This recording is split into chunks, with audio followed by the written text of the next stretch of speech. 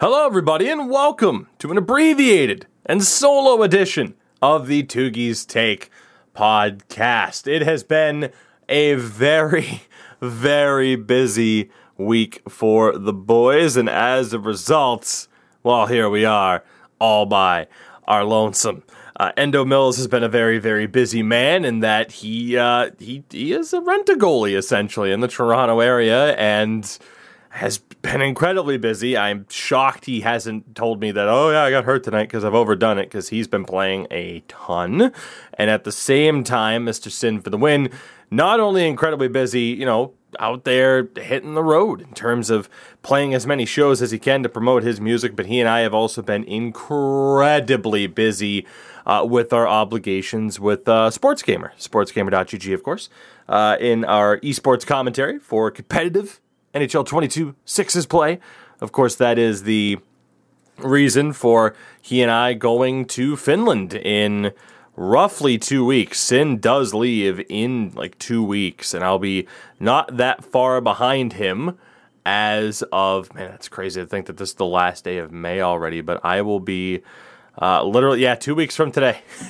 2 weeks from today, I will be on a plane to Finland. That's absolutely exciting, but horrifying at the same time.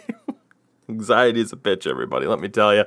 But that said, I still wanted to get a show out there for all of you, simply because there was so much to talk about, and if we were to wait until a Thursday or Friday show, it loses that much more relevance, because again, our last show was on Thursday. We had to do it a day early. So I still wanted to get these talking points out there. Maybe later on in the week, if we get both of the boys back on the show, I will give them an opportunity to kind of touch up on some of these topics, especially the playoff topics, which will still be relevant at the time.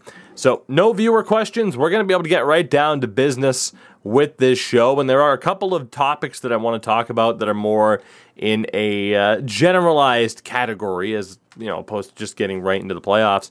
And the first one is, and it's funny because this certainly impacts, I think, all three of us on the show, the retirement of Jason Spezza at 38 years old. Obviously for Endo, it's very relevant with him being a Toronto Maple Leafs fan and kind of knowing the presence that Jason Spezza was and the impact he had on the Leafs in such a short amount of time, and knowing that he is now going to transition over to a, behind the scenes, front office role with the Leafs. And then, for Sin and I, just huge, huge fans of the Sens, I mean, Jason Spezza was one of my favorite players, especially from his days in Ottawa. Sin, very much the same. I don't know too many hockey fans that don't have, unless you fell victim to them, I don't know how many people don't have an appreciation for, of course, Spezza, Heatley, and Alfredson, and what that line was able to do when nearly leading the Ottawa Senators to a Stanley Cup. And Spezza was still, a relevant player, certainly good enough to play, and all the credit in the world to him, too. He retires on a day where there's no game, so he doesn't take attention away from the actual hockey, but finishes with 1,248 games played, 995 points. So close, yet so far to that mythical 1,000-point mark, and he has one hell of a resume, one hell of a reputation. People, I think, will debate whether or not Hall of Fame or Hall of Very Good. I think it would formally be the latter, but, I certainly don't say that as an insult, that the idea that he finishes in the Hall of Very Good, not too many players do ultimately finish in that category with that prestigious of a career. So I could wax poetic about Jason Spezza for a long, long time. I won't be surprised, of course, if his number gets retired in Ottawa, after spending, 13 seasons there up until 2014. Absolutely incredible. And now there's not too many players left. I think there's literally 2 guys left from the 2001 draft that are both still playing. And I think it's Craig Anderson and, it was another goalie as well. But it just goes to show how ridiculous that is. And in terms of that 2001 draft, Jason Spezza leads the way in terms of points all time. Ilya Kovalchuk will be a what if had he stayed in the NHL, but it just goes to show just how damn good Jason Spezza was. Another thing I wanted to talk about, details of the proposal the Arizona Coyotes are apparently going to send out with the city of Tempe, Arizona. First and foremost, massive project that obviously includes the arena, a music venue, office space, residential units, a hotel. Like it's a massive idea. It's the idea of like literally the ground that they want to build on right now is being used as a landfill. No taxpayer dollars are on the line. Now, there are like tax breaks and shit like that, but they're not outright asking for any financial support whatsoever to build this place. Hello, Calgary, are you listening? This is a gigantic win-win for both sides. And essentially, I mean, number one, again, not the Gila River Arena is bad, but it's just not an ideal place to be able to get, the most out of that area, as we've talked about a ton. We talked about that a year ago when Deej was still on the show, and we had Deke Slayer on, and he talked about just the location of this. Like, that is really the biggest issue, is just the location of it. And there's also rumors that the basketball team for ASU could end up being a tenant. So the idea of all of this really comes down to, like, right now everyone's like, oh my god, the Coyotes, they're getting bent over by ASU. Right now the idea is, if the Coyotes scratch ASU's back right now, and then ASU is helped out by the Coyotes in the long term, it's a win-win for both sides. I would be shocked, based off of the details that are out there right now, to see this fail. If it does, I can't imagine it fails more than once. Like, this is likely to happen. So again, for anybody who's like, oh my god, the Coyotes, they need to move. This passes, they're certainly not moving. And again, if they were to move, would they go to where you want them to move? Probably not. At the end of the day, they're not going anywhere. 10 years from now, if they're not filling this arena in Tempe, I will gladly admit that I'm wrong. CoyotesInTempe.com has basically all the details of what is being proposed, the whole virtual tour of what's out there. And yeah, no, this place looks like it would be absolutely incredible. So time will tell, but I imagine very much that that's going to pass. Saw a headline, Martin St. Louis and the Montreal Canadiens. Unsurprisingly, the team is, quote, working on keeping him with the team. How the hell have you not re-signed him already? Like, I don't know if he's asking from the Habs for that much money or what, or if the Habs are doing their due diligence with other coaches. I think that fan base would riot if he wasn't brought back. So I just saw that headline on NHL.com, and I'm like, I thought they already signed him. What the hell are you doing? Get the job done already. Couple other things, in a less positive one. Remember the name Mitch Miller? The douche that was never apologetic for his actions, drafted by the Coyotes. They give up his draft rights, goes to the USHL. Yeah, he was just named USHL Player and USHL Defender of the Year, I believe, for the Tri-City Storm. Again, if you're talented enough, you'll always get a chance. There's your negative note of, or one of your negative notes of, like, yeah, no, people don't give a shit if you're talented enough at something and can make the money in the process. The same thing with the Hockey Canada controversy, as, I kind of alluded towards that in the last show, and I'm not going to go over the details that's out there. Obviously, Rick Westhead and TSN at the forefront of this, but you have agents who are rushing to clear their players' names, so literally people are damn well determined to know who this involved, and I'm sure that information will come out eventually, and what happens, if anything, who knows? But even if it is a super talented player, aside from them getting booed, is anything going to change? No. Especially if they're still good enough to have made the NHL, a team will still use them. That's just how it works. So there's your negative side of things for this. And potentially a negative for some people. Alex Radulov announced, pretty much all but announced, that he'll be going back to the KHL. No real surprise there, as most Stars fans will tell you, the wheels kind of fell off for Radulov. But on a more positive note, with women in hockey, Angela James, who was a Hockey Hall of Famer, she was named the GM of the Toronto Six. It's their third GM in 2 years, so I don't really know what's going on there, but that's a bit scary.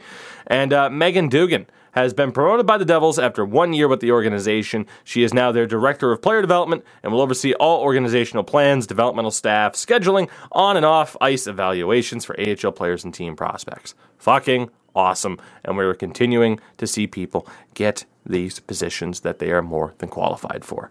Tremendous. Before we get to the Stanley Cup playoffs, I wanted to mention this because it's a big deal to a lot of people. I can't say it's a gigantic deal for me, and I think a lot of people in general, but the IIHF World Championships hosted in Finland, and the hosts win gold over Canada. And that sound you hear is all the Canadians yelling, yeah, because of the refs. Because the refs are the sole reason they were down 3-1 and then lost in overtime. But he dove in overtime. Kill it off, man. Officiating sucks everywhere. You got to get to the point. I'm saying this as a Bruins fan who, used to complain about it. You got to get to the point where you just like, okay, fuck it, whatever. The refs are going to be shit. Focus on what the team could have changed, and you will live a happier life, I promise. I have Facebook memories pop up, for God's sakes, of like, oh, hey, here's me 10 years ago being like, these fucking refs suck, back when I'm still in high school. Nothing's changed. It's not going to change.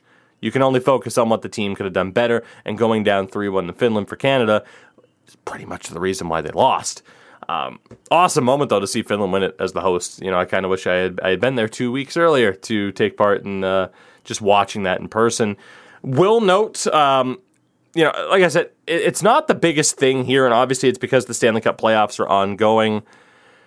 I do respect the fact that it is a big deal to so many people, but especially for me as an American, Team USA lost their 11th straight semifinal game at the World Championships. They have not won in a semifinal game since the IIHF introduced the playoff format in 1992. They literally have not have not won in the semifinal for longer than I have been alive. And you wonder why it's not really a big deal here. And most Canadians probably didn't give a shit until Canada was in the gold medal game. And then, we got screwed. Whatever, it's not a big deal anyway. Like, it's that type of attitude. But for Finland, awesome. Especially, seeing a lot of the celebrations. Valtteri Bottas. For the bronze medal as well, the U.S. ended up losing that game to Czechia, who were in their first medal since 2012 at this tournament. Like I said, I don't make light of it just because I personally don't really care about it or choose to focus on the Stanley Cup Finals instead. I just don't really have time to follow it. But end of the day, what I did get to see at the tournament was pretty damn cool, right? And I mean, it's a cool mix of getting to see players that you don't get to see all that often playing with NHL caliber talent. And obviously, too, it leads to a lot of David Krejci rumors because he and David Pastrnak look fucking amazing together because of course they did. Of course they did. With that, let's talk about the Stanley Cup playoffs in a general sense. Of course, we had the podcast bracket challenge. My bracket's officially a mess. I got one of the final four right. And, at least I'm not the only one who's down bad here. Wayne Gretzky had a perfect first round and had a completely incorrect second round. So me and Wayne doing terribly at the bracket challenge. And when I mentioned earlier on, 5 minutes ago probably, that some information doesn't, stay all that relevant for all that long. When I say that the Edmonton Oilers beat the Calgary Flames in 5, doesn't that feel like forever ago? And it was. It was last Thursday, which is an eternity in modern times. But the Oilers do beat the Flames in 5 games. There was the called off goal, which, man, I at this point, just there's an argument for both. And it's because the way the rules are structured. It is what it is. Flames fans, I'm sorry, but it is what it is. And let's be honest, again, they were down 3-1 in the series. That series was lost before that called-off goal. Jacob Markstrom allowed 6.75 goals above expected in 5 games in that series. I am not outright blaming Jacob Markstrom. That is a defensive issue, but that is also very, very much a goaltending issue, which is very surprising. And I think Daryl Sutter, in the media was kind of talking about everything that he possibly could without actively throwing the team under the bus to try and build up just that little bit of, motivation for them. And, it didn't happen. They ended up falling short. I do want to mention something, though, in talking about this series, because Edmonton, obviously, I can talk about in a little bit since they are moving on to the Final Four. For Calgary, a big part of this a big part of this story were the injuries. sustained by a lot of people on the team, especially the defenders. Nikita Zadorov played the entirety of round 2 with 3 fractured ribs. And Chris Tanev, as I mentioned on Twitter, played with a torn labrum, separated shoulder, and a sprained neck. That, and he has subsequently had surgery. Those are injuries that you would expect to see from someone who was in a fucking brutal car accident. Yet he still played. And you still cannot convince me that whoever the 12th forward would have been, if it was like Ryan Carpenter or somebody, or whoever the other defender would have been, like a Juuso Valimaki maybe, you can't convince me that them at about 100% would have been worse than Tanev at 50% or below. You cannot convince me that. And I've mentioned a lot of stuff about Craig Berube on this podcast, but he talked about this in regards to Torrey Krug, saying that he could have played in Game 6 and definitely would have been in for Game 7. He was quoted saying it was a tough call. He was ready. He could have played, but I just didn't think it was worth it at the time. Really kind of alluding towards the fact that he didn't want to risk, like, he made the smart decision for Torrey Krug. Torrey Krug, fucking warrior guy, would have gone out there. Was that the smartest move for him and the team? No, so Berube didn't play him. You know, Craig, I don't owe you a complete apology.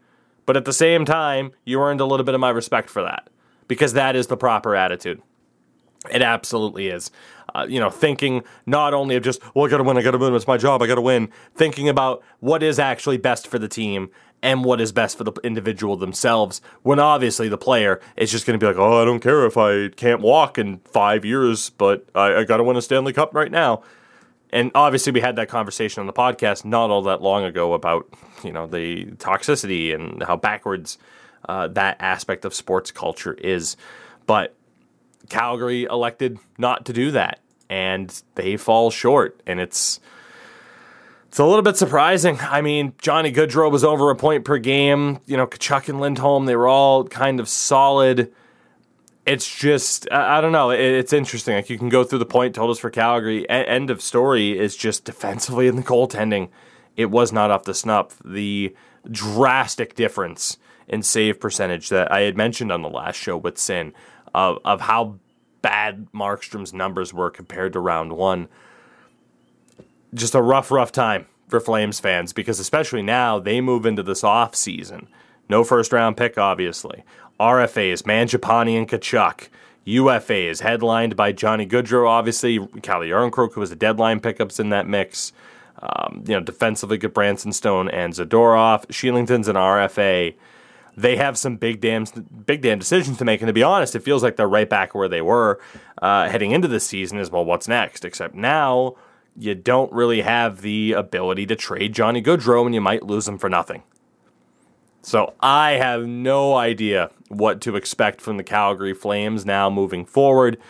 Flames fans, I wish I had a little bit more optimism, almost a week removed from the elimination, but I don't, really. I don't know what the answer is going to be exactly for them. And then there was the other matchup, which was Colorado eliminating St. Louis in 6. Of course, the Avs blew it in Game 5. They do win it in Game 6. Darren Helm scores the winner with 5 seconds left, which was insane, to help Colorado reach their first conference final since 2002. For the Avs, obviously we'll talk about them a little bit more. For the Blues, already announced that they're not really planning on making any major changes with the team, in terms of their situation ahead with what they have. I mean, they're missing second-round picks over the next 2 years. That's not a big deal. Tyler Bozak, David Perron, both UFAs, as are Nick Leddy, Calle Rosen, and Ville Husso, RFAs, Mikkola and Perunovic. So they have some deals to worry about, and of course, whether or not they keep Vladimir Tarasenko, who's entering the final year of his deal. So was Ryan O'Reilly. It is a really interesting time for the Blues and kind of what their direction is moving forward. But for the most part, the conversation isn't about like, oh, how they fell short and, oh, well, I mean, you do have the talk out there about, well, what would have happened if the injuries weren't there and so on and so forth. But at the same time, so much of the conversation, I'm sure as he loves it to be, is surrounding Jordan Binnington, who was asked about the Kadri water bottle incidents. And here, I'll just read this. This comes from Jeremy Rutherford, who was a Blues writer for The Athletic. I went back to get my knee checked out mid-game. I was coming back to the rink. The game just ended. Walking down the hallway, I couldn't find a recycling bin on my way down the hallway. Right before I walked into the locker room, I see Kadri doing an interview, smiling and laughing, and I'm there in a knee brace limping down the hallway. I just felt like it was a God-given opportunity. Okay, look. I get it. If you're a Blues fan, or maybe if this even appeals to your sense of humor, it's good for a couple of yucks. The end of the day, I'm sorry, but I mentioned it on Twitter like this, and you can disagree. You did something stupid. You're covering it up with the sarcastic response that equates to "I was trolling." Wasn't that funny? Aren't I a stinker? Like, I give the Blues credit for making it to round 2 with a 12-year-old. You could argue whether or not some of his antics are that far separated from Brad Marchand, and maybe I'm being a little bit hypocritical, I don't know. But at the same time, just, like, it didn't work, Jordan. It didn't work. Like, that was your idea of what? Like, playing head games? Like, I don't understand. I don't understand. And the funny thing is, it wouldn't be... A lot of people are like, why are people even talking about this? It's not even a big deal. It's a water bottle. You're acting like you threw a grenade. At the end of the day, nobody would really be talking about this in a sense had you just not done it, because there was enough going on surrounding the Kadri stuff because of the fucking racist shitheads online. Like I said, you might find it funny to be like, oh, my God-given opportunity to throw the ball. I just view that as like, how fucking immature is this guy? What? And again, you might just be like, oh, he's just fucking around. He's still trying to, like, that's just what he does. He tries to get in their heads and just say, like, yeah, it was fucking stupid. I was mad. That's all you gotta say. It was stupid. I was mad. It's okay, Jordan. We all do stupid things and we all get mad. He comes off as an abrasive douche who, I talked about how he probably self-motivates by being a douche, but in moments like this, when you don't win, it comes off as you being very, very soft. Easy to say from the comfort of my chair, I'm sure, but I'm sorry. That's how I read it. So we'll see what happens for the Blues moving forward. Like I said, some big decisions. And then the final first-round matchup that ended, the New York Rangers have beaten the Carolina Hurricanes. The Boston Bruins died for this. Rangers fans, I believe you. I said, you got past Pittsburgh. Let's see you get past Carolina. If you do, I will believe that you are legit. You are legit. You have earned my respect. This team is legit. They are in the Final Four for good reason. Chris Kreider, in terms of goals in elimination games, my God, his 14th career goal in that scenario, only behind Mark Messier, who has 16, and then tied for 15th are Jágr, Maurice Richard, Gilbert Perreault, and Justin Williams. He's literally almost on pace in terms of clutch playoff goals with Justin Williams, man. It's absolutely insanity. In terms of what happened in the game, obviously Game 7, while it was a rout, was eventful. You had the Jacob Trouba hit on Seth Jarvis, and look, this is another one of those incidents where I think you can view it both ways. I view this as a hit. Is it a good hit? Is it a bad hit? I don't know. It's a hit. Because this is the NHL. And they refuse, of course, to have black and white, clear-cut motives on this. Everything is a shade of gray.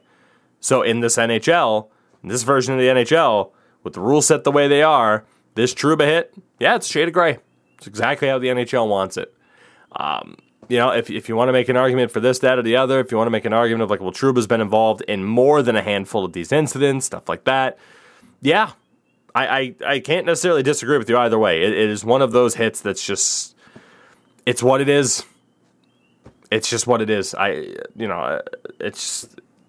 It's not fun to just be like, hey, let's talk about this for the 1,000th time, even if I'm sitting here talking to myself at this stage. Antti Raanta got hurt in Game 7. Jets end up winning it. The Jets really did end up winning it. They get the Rangers' first-round pick now for the Andrew Kopp trade. But let's be honest, the Rangers really won that because the Bruins could have used them. For the Rangers, we'll talk about them in a minute. For the Carolina Hurricanes, you fucking choked. And maybe I'm saying that as a salty Bruins fan, and I'm not saying that. I said this on Twitter as well. I'm not saying that to take anything away from the Rangers. You have to show up. You have to get the wins, and you did. But the Carolina Hurricanes fucking choked. And in my opinion, I labeled them the biggest frauds in the NHL. Yes, over Vegas, who had a lot of injuries to overcome, and yes, over Florida, who won the President's Trophy and got swept. This was the first year of like Super Cup expectations for the Florida Panthers. You could argue last year when they also ran into Tampa, but this year especially was the first year where people are like, oh shit, Florida. Carolina has been picked since about 2019 as this is the team that's going to make it to the Cup final. I watch a lot of Steve Dangle's content. I have for 12 years. Shout out to my shout out to a friend of mine from high school. She's unfortunately no longer around, so she will never hear that shout out. But I know it's a bit morbid, but it is what it is. She's the one who introduced me to Steve Dangle's content, despite being a Rangers fan. So I remember 2018, Steve Dangle, a lot of people on Sportsnet, TSN, everywhere. Carolina, Carolina, watch out for Carolina. And they've never gotten over the hump. They are the biggest frauds in the NHL. Canes fans will be mad at me because I'm a Bruins fan. I was rooting for you.